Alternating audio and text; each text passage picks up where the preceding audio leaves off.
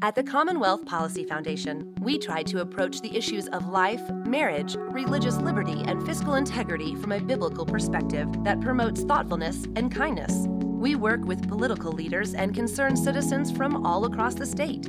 To stay informed, visit commonwealthmatters.org and sign up for our e-newsletter. The Commonwealth Policy Foundation is a nonprofit organization that only exists because of friends like you. Thanks for tuning in to the Commonwealth Matters.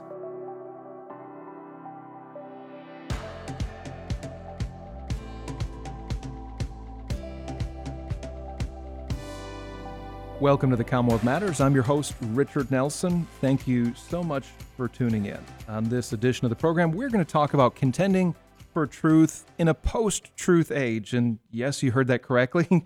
I did say post-truth and contending for truth.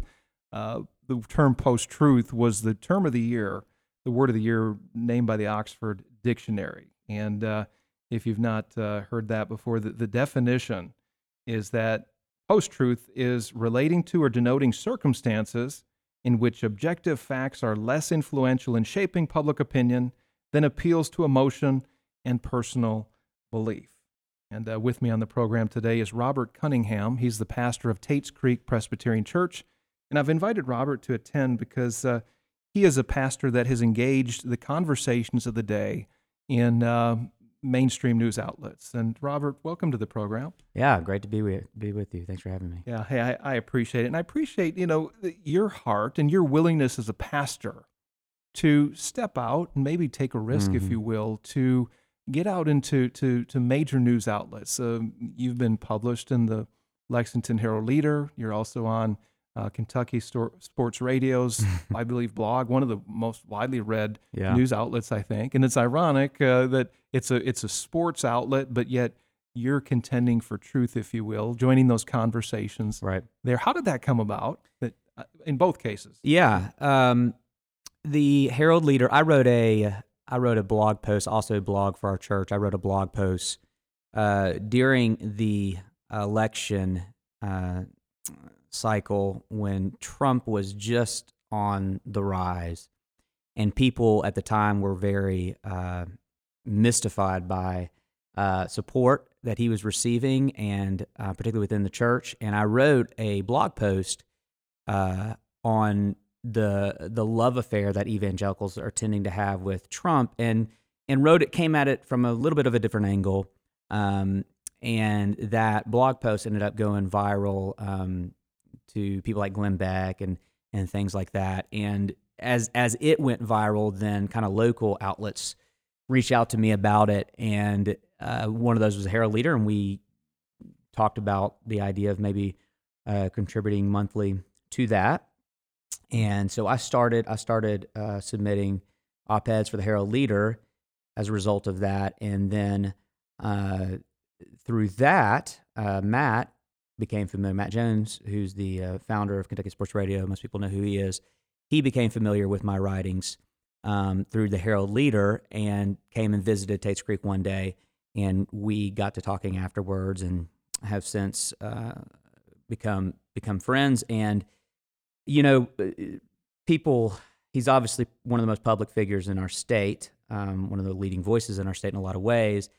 And he's known for UK athletics and progressive politics. Yeah. He would say he leans left, but what people don't know about Matt is he's a thinker. He's brilliant. He really does love differing viewpoints. He loves to engage differing viewpoints. And so he approached me with the idea of creating a space at Kentucky Sports Radio for me to speak on a Christian perspective on issues of the day. Yeah. And he's given me that platform, and I'm thankful for it. And it's been a cool deal. And I think that's so awesome because we have these categories today where you're a pastor, and why don't you just stay to pastoring, okay? Right. We don't really want your opinion in the public arena. At least that's the unspoken notion. Right. But you've crossed over, and you are in platforms that you just mentioned that Matt is on the left, outspoken on that, and the Herald-Leader is not known as a conservative outlet either. No. So that throws people for a loop when you've stepped out of your tribe, so to speak, your camp, and you're engaging with people who don't think like you, and they've actually invited you to their platforms. Yeah. which I find that fascinating. Yeah, and I do think the Herald Leader and Matt would both, they would have the idea of liberal, progressive, kind of that caricature that, in my opinion, can be a little unfair. I think that they're very open to thoughtful evangelical perspectives. I have found them to be very friendly. I just think that there are not a lot of thoughtful, charitable evangelical voices out there that are willing to engage in that sphere. I found them to be very welcoming. And I need to corroborate that because the Herald Leader has Right. run my columns over the last number of years. I've actually met with some of their people on the editorial board, and I find them to be engaging, pleasant people. I really enjoy being around them. No doubt. And I find them, it's gracious of them to carry my columns as well. But you touched on something important, people who are thoughtful and charitable, and those are two keys to engaging with people on the other side or people that don't think like you. But even as we engage this issue of the post-truth culture, Right. Robert, you've heard it said, well, that might be your truth. Yeah. That's not my truth. Or this is my truth. We've all heard that. Yeah. And now we could go dive right into that and debate and say, hey, let me straighten you out. Right. But when you engage in a careful, thoughtful way, when you maybe sit down to dialogue, when you're charitable to them, I would say that's the beginning of the conversation. No doubt. Just imposing and saying you're wrong out of the gate.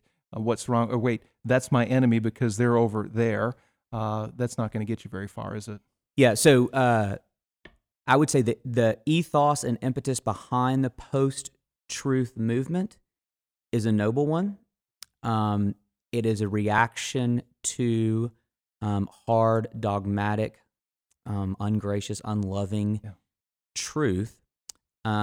Now, we can critique it, I think, very easily. It's not a hard worldview to dismantle. But if you meet them in the ethos of the movement, which is longing for graciousness, longing for a charitable discussion, longing to give each other the benefit of the doubt and understand different perspectives. That's really what's behind the movement. And so if you meet them there in that first, then we're able to enter into the dialogue and maybe help critique what, post-truth, the fallacies that are within.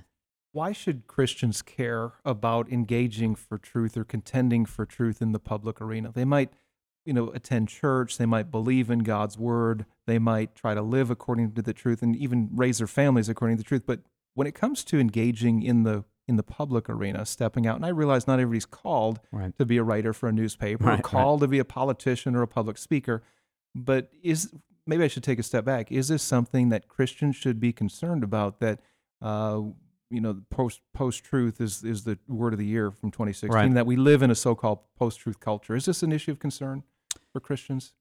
I got two questions there. One, should Christians be engaging in culture? Yes is the answer. So yes, 100%. I'm from the Kuyperian tradition. I believe that every square inch belongs to Jesus, and that our job is to, for lack of a better word, subdue the world unto his glory. And we could talk about that all day long, but the short answer is yes. I think that the call of every Christian is to engage the world around them for Christ. Our church's vision statement is we exist for the glory of Christ and the good of the bluegrass. And I think that that's the calling for everybody, not just for people who are writing op-eds for the Herald Leader or, things for KSR. The second question there is post-truth this notion and the kind of the reigning idea, is that important for us to understand and engage? And I would say yes, absolutely. I think Christians need to understand that philosophy, that worldview, and be able to engage it well, because it is, as you said, it is the word of the day. Hold that thought. We're going to take a break, and we'll be back in just a minute.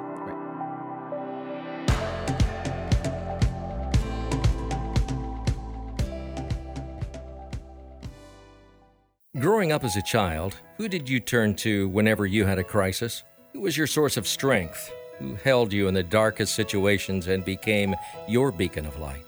Most of us will recall the love of our parents, our grandparents, our family.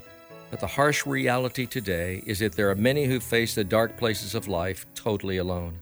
Since 1869, the mission and the ministry of Sunrise Children's Services has been to help children in crisis.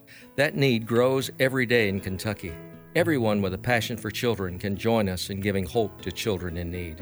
To learn more, just visit sunrise.org or call 1-800-456-1386.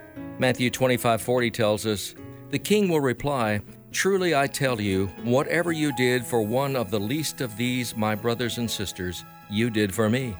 Now's the time to be a child's source of strength. Come help us at Sunrise Children's Services."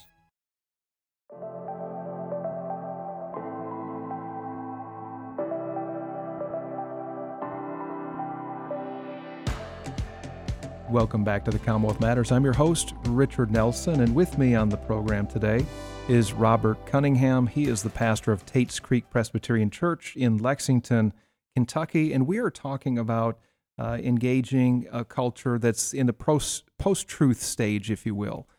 Post-truth is a word that many of you may not be familiar with, but essentially it's where somebody's emotions or personal beliefs trump objective facts. And Robert, just before the break, we were talking about engaging this issue. Should Christians be concerned that we live in a post-truth age? Yes. And they should be concerned because a post-truth age is itself a truth.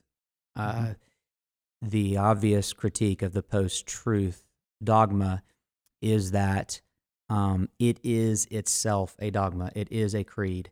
And so, and at times can be a fairly militant truth claim.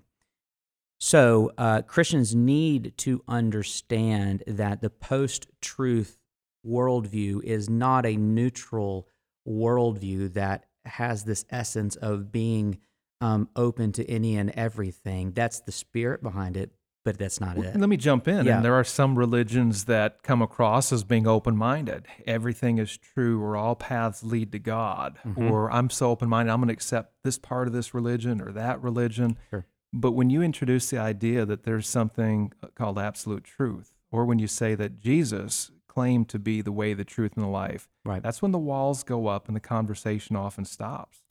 So in a post-truth age where you have those that have the appearance of being open-minded and everything's true and all paths lead to God, and then you have Christianity, which is firmly rooted in the idea of absolute truth. And the founder of the religion, Jesus Christ, says he is the way, the truth, and the life. Is there room for conversation between those two camps? Yeah, absolutely. There's room for conversation, and I would say what I said earlier. There's certainly room for charitable conversation. There's certainly room for listening to each other. But I think what the Christian needs to be able, the way they need to be able to approach it, is to recognize that it isn't that the post-truth kind of secular worldview is non-exclusive, and then you got Christianity as an exclusive truth claim. I think the underlying thing that everybody has to assume and understand, and we have to engage in this way, is that exclusive truth claims are inevitable. So the doctrine that every religion, we're open to any and every idea, any and every creed, any and every belief, well, that's a very exclusive claim, because then I would come and say, okay, well, here's my creed. I believe in God the Father Almighty, maker of heaven and earth, and in Jesus Christ, His only Son, our Lord and Savior. So, and that's a very exclusive truth claim. As my Muslim neighbor would say, okay, well, here's my truth. There is no God but Allah, and Muhammad is His messenger. And at some point, very quickly, we see that our culture and its tolerance is exceedingly intolerant to religious claims in general, and I would say Christian claims specifically. And so I think it's important for us to just get this notion of truly subjective, all-encompassing truth off the table, and then begin to really engage and understand our truth claims. Let's just all be honest and say, this is what I believe, this is what you believe, we love each other, let's talk about it. One of those truth claims that Christians believe is found in John 8:32, where Jesus said, "And you shall know the truth, and the truth shall make you free." Yeah. There are two things we can glean from this passage. One is that the truth can be known, in fact, that it's a person. Mm-hmm. But then secondly, that it will make us free. Right. When you say those two things in a conversation, let's say it's even a civil conversation that you're having, those are very controversial, that the truth can be known and that it's a person. Right. But then that it will make you free because it implies that somebody's in bondage. Right. So what do we, so we have this firm truth claim here that Jesus makes. And as Christians, one of the things we're told is to be salt and to be light, to disciple the nations. How do we take this truth right here, that Jesus is the truth, that he's a person, and that it will set people free? Because in a culture today that, as you mentioned, is hostile to religious ideas and Christianity in particular, in many cases, they're not open to hearing this. Yeah. Well, you bring up a honestly a beautiful verse for the discussion. So going back to what I said, if it is true that we all are subscribing to an exclusive truth claim, then the second question would be to evaluate what is at the heart of our truth claims. And in essence, you're right when you say every truth will be in itself a bondage. Whether your exclusive truth is the progressive left, the far right, a religious truth, a secular truth, we all live according to our truth, or you could say we are all in bondage to our truth. It's what governs us, it's what guides us. And then here comes Jesus with this really unique claim of not backing down from the truth. I am truth. And I am who I am. And what does it mean to follow me? I'm your Lord. I am a sovereign truth over your life. Except that I have a truth that is upside down in the fact that my truth is a bondage that actually sets you free. And it's upside down from other truths. For instance, what if at the center of your exclusive truth is love for those who don't agree with you? What if at the center of your exclusive truth is I'll lay down my life for my enemies? Okay, well now we have a truth that turns truth upside down to make it all about the love of those who don't even agree with us.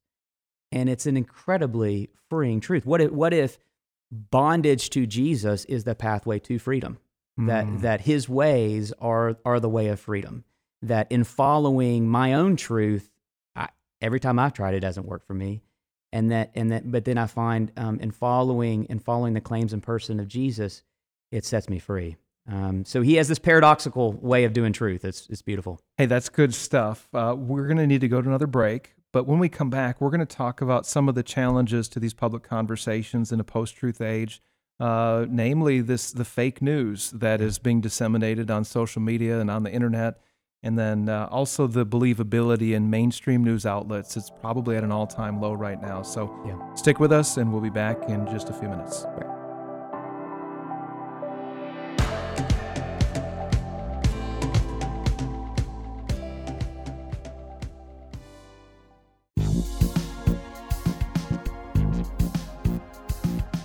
Hi, this is Richard Nelson with the Commonwealth Policy Foundation, and I want to thank you for listening to The Commonwealth Matters.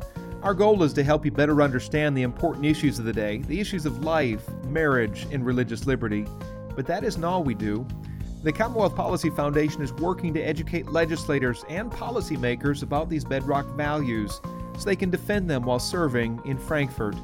We are in regular conversations with state leaders on both sides of the aisle, encouraging them to uphold what Kentuckians like you value. But we need your help. The Commonwealth Policy Foundation is a nonprofit group that only exists by the grace of God and the generosity of its donors.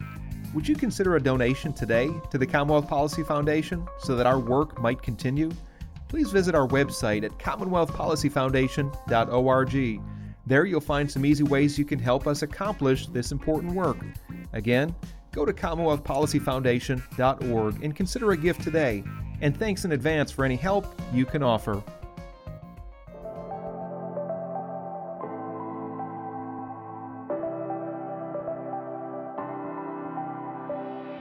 Welcome back to the Commonwealth Matters. I'm your host, Richard Nelson, and on today's program, we're talking about contending for truth in a post-truth culture.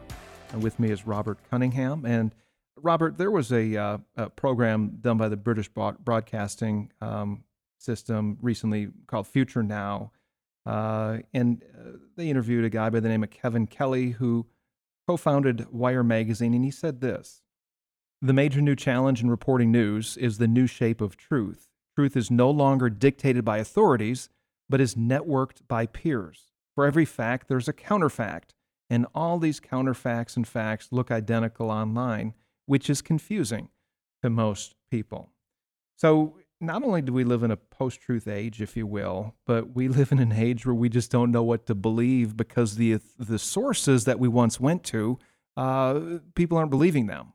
You have that. Their believability of mainstream news outlets in particular, probably at an all-time low. Yeah. But then you have this other phenomenon of fake news, which Yeah. fake news, I think we confuse that.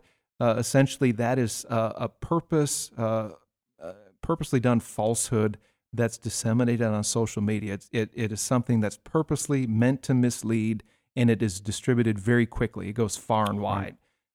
Fake news is not biased news. Right. That's something we need to keep in mind. But we do have this issue of fake news and then the believability of our mainstream news outlets. But I want to get back to what Kevin Kelly said, that truth is no longer dictated by authorities. Right.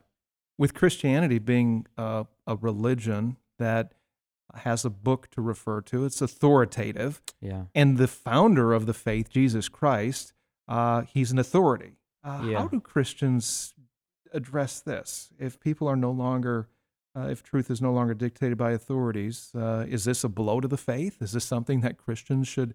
And I don't think so. But how do we deal with that? Yeah, I do not think it's a blow to the faith. I think our world is increasingly longing for objective, I'll use the word authority, even though I know that's a bad word in a post-truth world, but I think our world is longing for what is actually true. You spoke at it. We are in the absence of what a post-truth culture has done is created this vacuum, and into the vacuum has become the fake news phenomenon. And this is, by the way, this is not a right or left thing. It is a without a doubt, it is something that everybody is subjected to. And I would even say beyond the fake news, although that's important, certainly the politicization of news outlets and cable news and then the fake news phenomenon. But I think more than that is the social media, the digital age where we are the products of precise algorithms of artificial intelligence that are basically feeding us all day long, reinforcing what we believe. Our information now believes what we believe, loves what we love, hates what we hate, demonizes those that we don't, that are outside our tribe. And it's just, it's very easy to exist within the safe confines of our own echo chamber now. If I could jump in, so is this kind of like this confirmation bias in its worst way, where we surround ourselves with like-minded people? Yeah. If we get so many likes for a statement we make on Facebook, then that builds us up to make us think that we're right. Right. It's easier to cast aspersion on the opponent or that other person, and it makes us difficult, of course, to have a conversation. But it's also building us up to a place that we really don't need to be built up to. There's arrogance. There's it builds into disdain for other people. There's things that social media, I think, have done to us that are not healthy for when it comes to this idea of truth and engaging. And go ahead. Yeah, no, 100%. What disagree? As long as people have had opinions, people have had disagreements. There's nothing new about disagreements. Yeah. What's new is the fortification of our disagreements. What's new is this ability to live exclusively inside our worldview and have it reinforced all day long, and then those outside that being demonized all day long. And it has led to this fierce tribalism and divide that in the absence, in a post-truth culture, I think that vacuum has allowed this to rise. And this anger has reached to a level where it's turning into violence. We're seeing these ugly, social media battles and dialogues that are turning into violence. I want to pivot over to how Christians should address this. Should Christians step in? Let's say they see ugliness on social media. Do we have an obligation to step in and, let's say, rank racism or rank hatred that's going on? Should they step in and do something about it? Yeah. That's a conversation that's taking place today. Sure. I would certainly see social media, like everything, once again, as a sphere of creation that needs the redemption of Jesus. So I think if Christians are going to be on social media, they need to be salt and light in that. And certainly if they see something that's just abhorrent, to call it out and whatnot. But I think my concern would be more of Christians honestly being owned and living exclusively within social media, and instead of being the social media police for Jesus. I think put down the social media for Jesus. So there's a pitfall there, right? Right. You don't need to be the police that's holding up the stop sign when somebody crosses that line. So we've got just a couple minutes here, and we need to wrap this up. But how do we avoid getting into arguments? And that's what Kevin Kelly was saying. You've got facts, you got counterfacts, and they look identical. So as Christians, we should not be argumentative people, right? How do we avoid that? You transcend. Here, if what we believe is true, and I think it actually is. I think Jesus is risen from the dead. I think he's true. If what we believe is true, then we have to believe that our truth transcends the craziness that has become our culture in this post-truth culture. And so a lot of the failures of modern Christians, I don't even say modern Christian apologetics, it takes the argument down into the fray to basically try to win the battle in that, rather than have the confidence and humility and charitable nature about yourself to know, I really actually do believe this true, and I really actually do think this transcends all truth. And I think done rightly, it's an irresistible truth. So I'm going to love my neighbor.